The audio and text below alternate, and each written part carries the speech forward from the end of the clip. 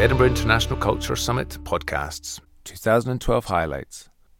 Jasleen Jamija, philosopher of living cultural traditions. Madam President, Your Excellencies, friends and colleagues,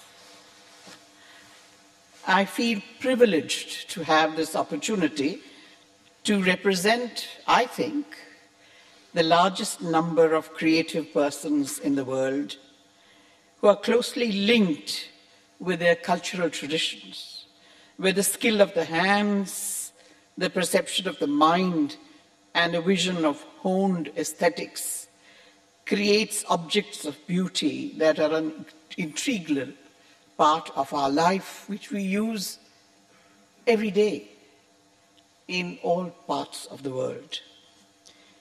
In the developing world, a large section of the population depends on agriculture, and their rhythm of life is governed by the cyclic movement of the seasons.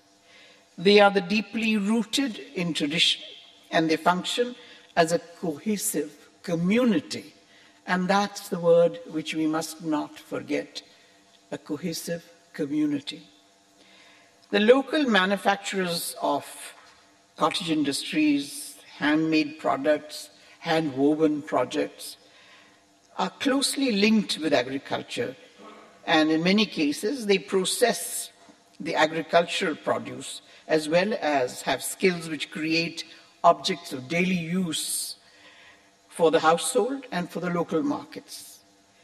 This is a sector which provides subsidiary income and a means for access to income at difficult times of drought and of crop failure. The products created by them are also creative expressions of the community to celebrate the rites of passage, as well as the festivals that mark the solar rhythm which govern our lives. It is estimated that this sector employs approximately 1 billion people in the world today. India alone approximately has 40 million who are skilled and contribute to this sector. According to the International Labour Organization, the world faces a global challenge today of unemployment. Of the total population of the world, 3 million are employed, while 2.5 million are unemployed. It's a problem that all nations are facing today.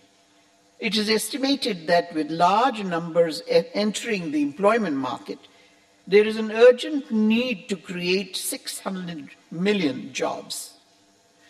In the global economic crisis, it's the industrial sector which has been the hardest hit, and one asks the question, how will we face this challenge?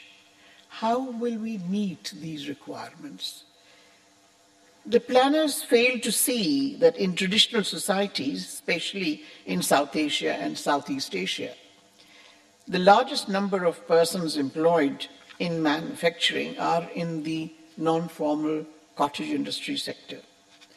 This sector has a rich repertoire of skills, of creative expressions, which have a ready market locally as well as all over the world.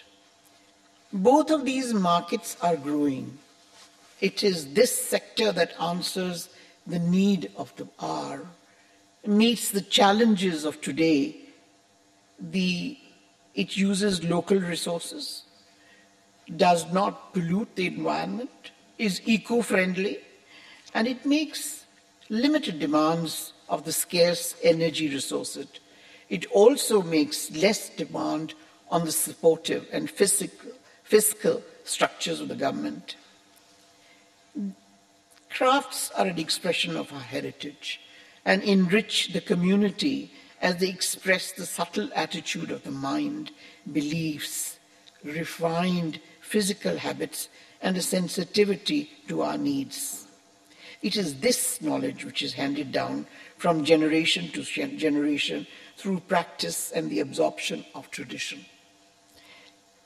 Every generation faces new challenges, but the valuable experience of the past through its tales, parables, proverbs, epics, songs, their rhythm in their life, and their lively imagination give birth to and serve to fertilize the growing minds, yielding an immeasurable wealth. I saw a living example of it when I joined the celebration of 1000th anniversary of the greatest epic, Manas, in Kyrgyzstan. It was an amazing experience. It was a township created of yurtas, exquisitely made as an expression of the Kyrgyz people. The all-night recitation of this extraordinary epic, Manas, by the young and the old singers absorbed the audience. It was an extraordinary case of a people and their way of life, which they shared with ease and transported us to another world. I had a similar experience in my own country, in the southern part, in Kerala, where all-night celebrations of the ancient ritual Theyyam, which predates Hinduism, created through elaborate masks made by the people for the occasion, costumes and performances, created and carried us into an atmosphere which was belonging to another world altogether. It transcended now and today into yesterday and tomorrow. It is this which we call living cultural heritage, for they fulfill our needs, which are born out of our geoclimatic situation, our socio-cultural conditions, and the economic needs of the time. It is this living culture that enriches our knowledge base and adds multiple dimensions to the rather stereotypical education given to us, irrespective of our needs, our environment, our social structure, or our recognition of the concept of individuality. Let me pause for a moment and give you an example of the strength of these skills, nurtured by the creativity and the resilience of a people, as expressed by the war carpets of Afghanistan. Afghanistan had been devastated by the Soviet Union's invasion, followed by the Allied forces. It is a nation that has faced the impact of the global war, of economic suppression, of many forms of persecution, and a complete political meltdown. In the middle of all this, the craftsperson has found expression and given birth to a new creative form, the war carpet, which has taken the instruments of war and created a work of art. Look at this sophisticated carpet, which, when you look at it, first impression that I got, that it was the old elephant's foot design, which is very popular in the area. But later I discovered, no, it's a juxtaposition of military tanks. And the yellow flower which is blooming is a burst of the shell. The prayer carpet, composed of myriads of planes covering the surface as carpet bombers, as you can see in the detail.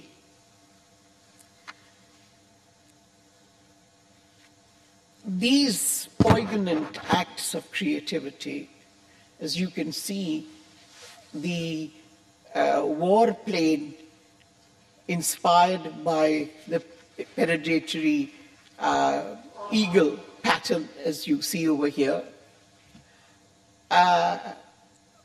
These are an expression of their creativity, transforming their experience, and yet the hope for life has not died. It's there, as you can see in the tree of life, which blossoms in between the wings of destruction, and the flying eagles, which get their natural form in the pattern that you see over here.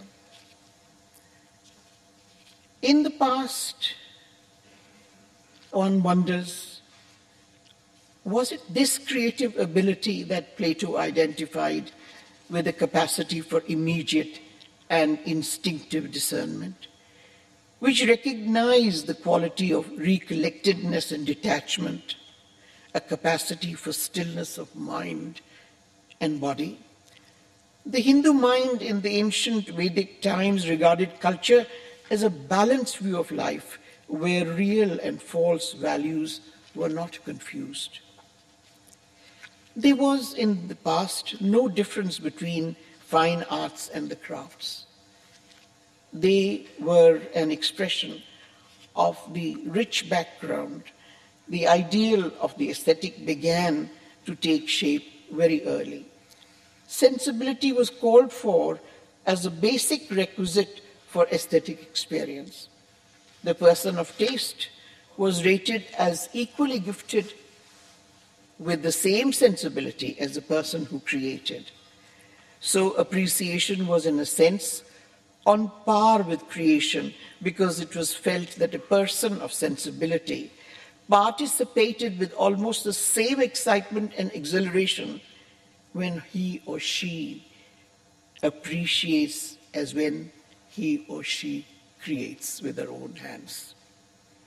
Tools were an extension of the hand to reach beyond the range of human limitations. The mastery of handling tools, shaping materials, which brought out the very best quality, was their strength. In the mastery of the rhythm of the work lay their strength. Our biorhythms governed our movement, our speech, our daily work, and there was a consonance in the rhythm. Every creative act has a rhythm, be it music, dance, building, painting, or creating objects of everyday life. The resonance of the shuttle sings to our mind, and we weave as we spin the wheel and throw a pot, as we rhythmically beat the hammer on the metal, creating the form and beating its own symphony.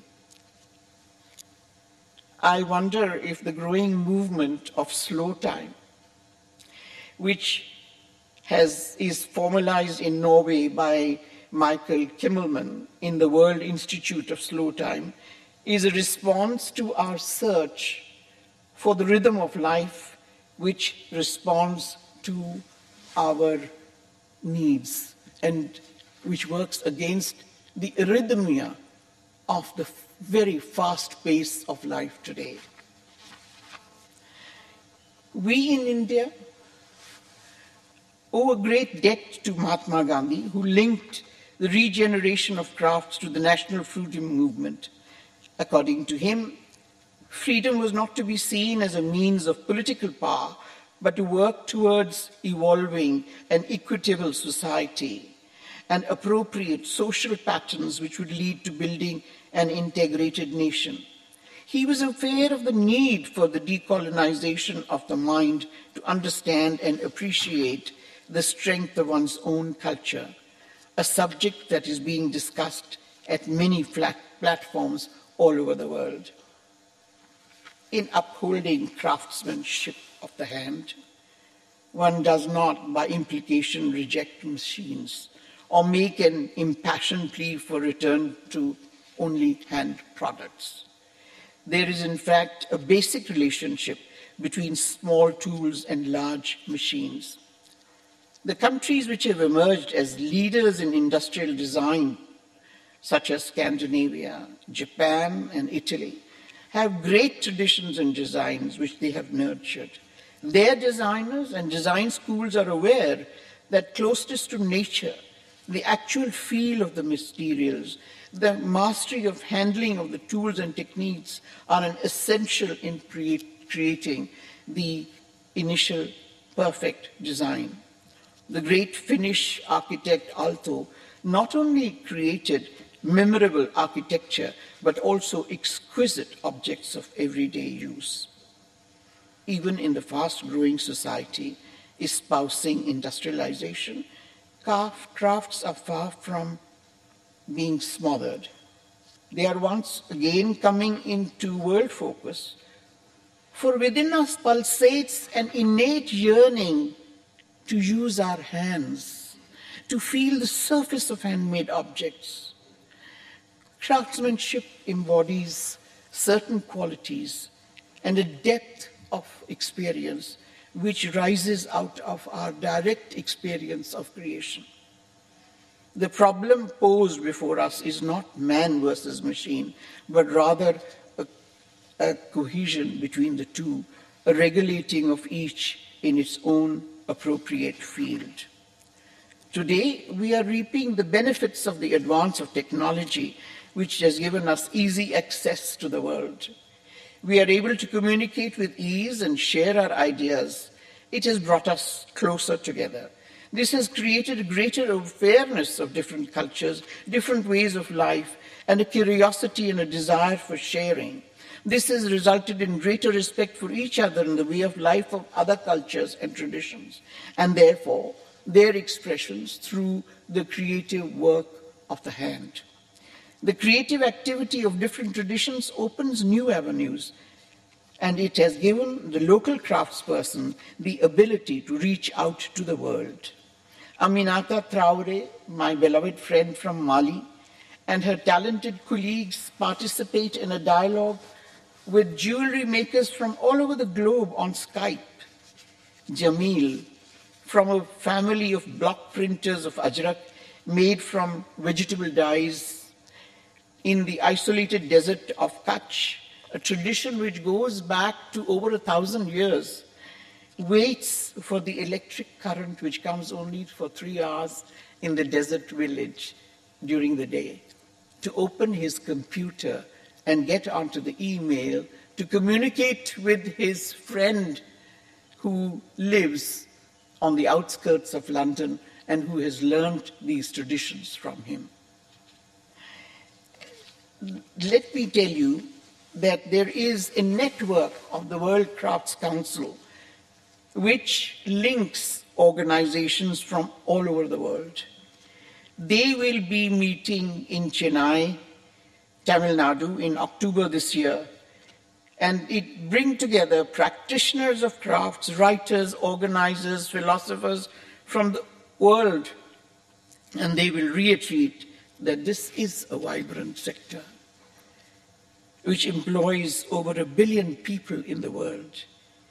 And it is possible that this possibility of providing income to people in dispersed areas and regions which have very little access to resources which we take so much for granted in our lives. And this is continuing, which needs to be nurtured. Today, a galaxy of representatives of different countries, cultural representatives, artists, thinkers, are gathered together to address the role of culture in facing global challenges. And I would like to reach out to all of you to recognize the importance of this sector, which not only addresses our economic problems, but which provides a new format for our educational system to tap available skills and to hone them and develop them, evolve them with the new tools which has been created.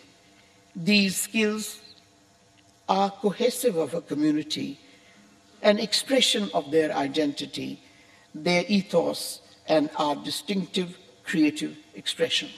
Thank you and namaskar.